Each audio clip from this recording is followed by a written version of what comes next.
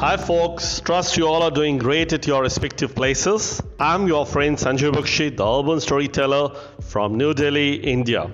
Today I'm going to narrate a short story titled Footprints Without Foot, authored by eminent British author of the yesteryears, Mr. H.G. Wells.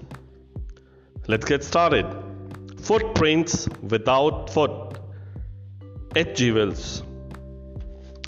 The two boys are startled in surprise at the fresh muddy imprints of a pair of bare feet. What was a barefooted man doing on the steps of a house in the middle of London? And where was the man? As they gazed, a remarkable sight met their eyes. A fresh footmark appeared from nowhere. Further footprints followed, one after another, descending the steps and progressing down the street. The boys followed, fascinated, until the muddy impression became fainter and fainter and fainter, and at last completely disappeared. The explanation of the mystery was really simple enough. The bewildered boys had been following a scientist who had just discovered how to make the human body transparent. Griffin, the scientist, had carried out experiment after experiment to prove that the human body could become invisible. Finally, he swallowed certain rare drugs and his body became as transparent as a sheet of glass, though it also remained as solid as glass. Brilliant scientist though he was, Griffin was rather a lawless person. His landlord disliked him and tried to eject him. In revenge, Griffin set fire to the house. To get away without being seen, he had to remove his clothes. Thus, it was that he became a homeless wanderer, without clothes, without money, and quite invisible, until he happened to step in some mud and left footprints as he walked. He escaped easily enough from the boys who followed his footprints in London, but his adventures were by no means over. He had chosen a bad time of the year to wander about London without clothes.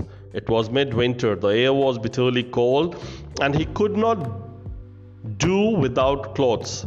Instead of walking about the street, he decided to slip into a big London store for warmth. Closing time arrived, and as soon as the doors were shut, Griffin was able to get himself the pleasure of clothing and feeding himself without regard to expense. He broke open boxes and wrappers and fitted himself with warm clothes, sewn with shoes, an overcoat, and a wide-brimmed hat. He became a fully dressed and visible person in the kitchen of the restaurant. He found cold meat and coffee, and he followed up the meal with sweets and wine taken from the grocery section. Finally, he settled down to sleep on a pile of quilts. If only Griffin had managed to wake up in the good time, all might have been well. As it was, he did not wake up until the assistants were already arriving next morning. When he saw a couple of them approaching, he panicked and began to run. They naturally gave chase. In the end, he was able to escape only by quickly taking off his newly found clothes. So once more he found himself invisible but naked in the chill January air. This time he decided to try the stock of a theatrical company in the hope of finding not only clothes but also something that would hide the empty space above his shoulders. Shivering with cold, he hurried to Drury Lane, the center of the theater world. He soon found a suitable shop. He made his way invisible upstairs and came out a little later wearing bandages around his forehead, dark glasses, false nose, big bushy side whiskers, and a large hat. To escape without being seen, he callously attacked the shopkeeper from behind, after which he robbed him of all the money he could find. Eager to get away from the crowded London, he took a train to the village of Iping, where he booked 2 rooms at the local inn. The arrival of a stranger at an inn in winter was, in any case, an unusual event. A stranger of such uncommon appearance set all tongues wagging.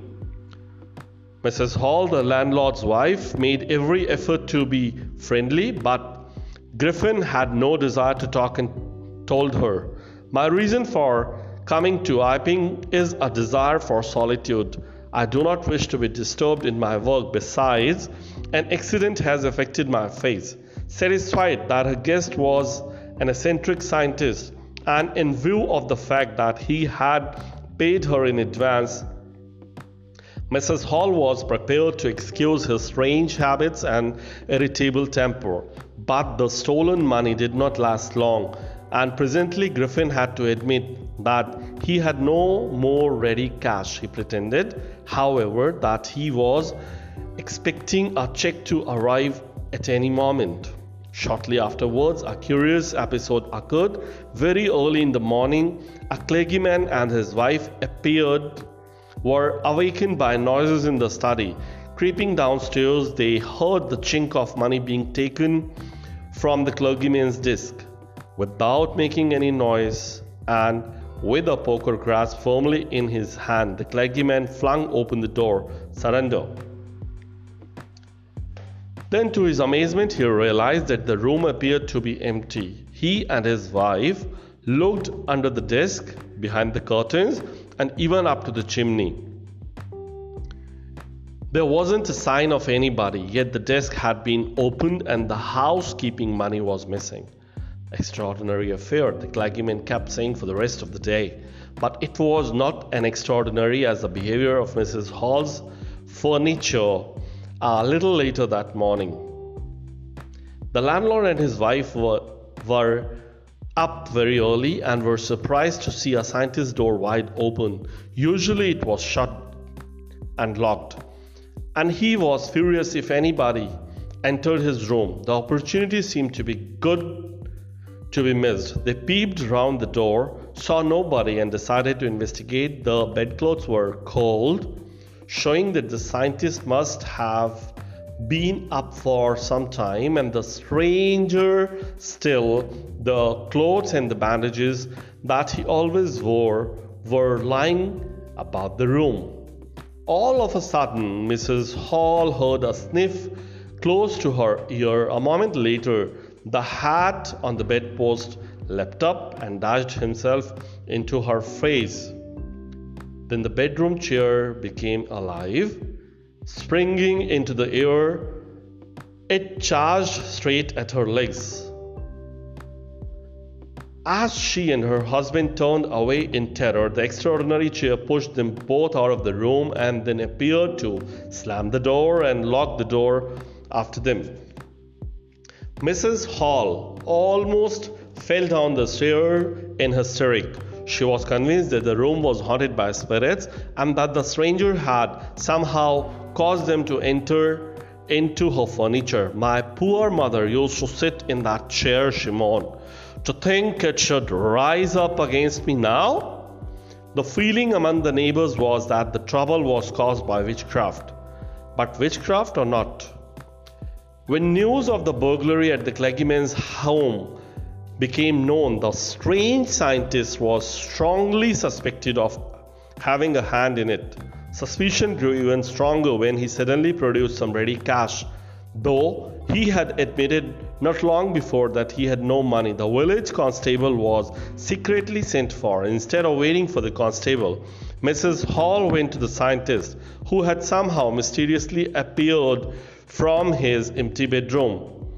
"I want to know what you have been doing to my chair upstairs," she demanded. "And I want to know how it is you come out of an empty room and how you entered a locked room." The scientist was always quick-tempered. Now he became furious. "You don't understand who or what I am," he shouted. "Very well, I will show you now." Suddenly he threw off bandages, whiskers, spectacles, and even nose. It took him only a minute to do this. The horrified people in the bar found themselves staring at the headless man.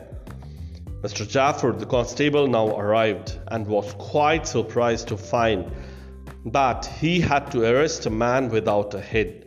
But Jeffers was not easily prevented from doing his duty. If a magistrate's warrant ordered a person's arrest, then that person had to be arrested, with or without his head.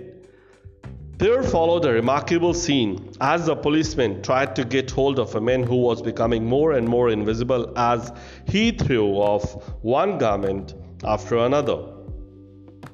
Finally, a shirt flew into the air, and the constable found himself struggling with someone he couldn't see at all. Some people tried to help him, but found himself hit by the blows that seemed to come from nowhere. In the end, Jaffer was knocked unconscious as he made a last attempt to hold on to the unseen scientist.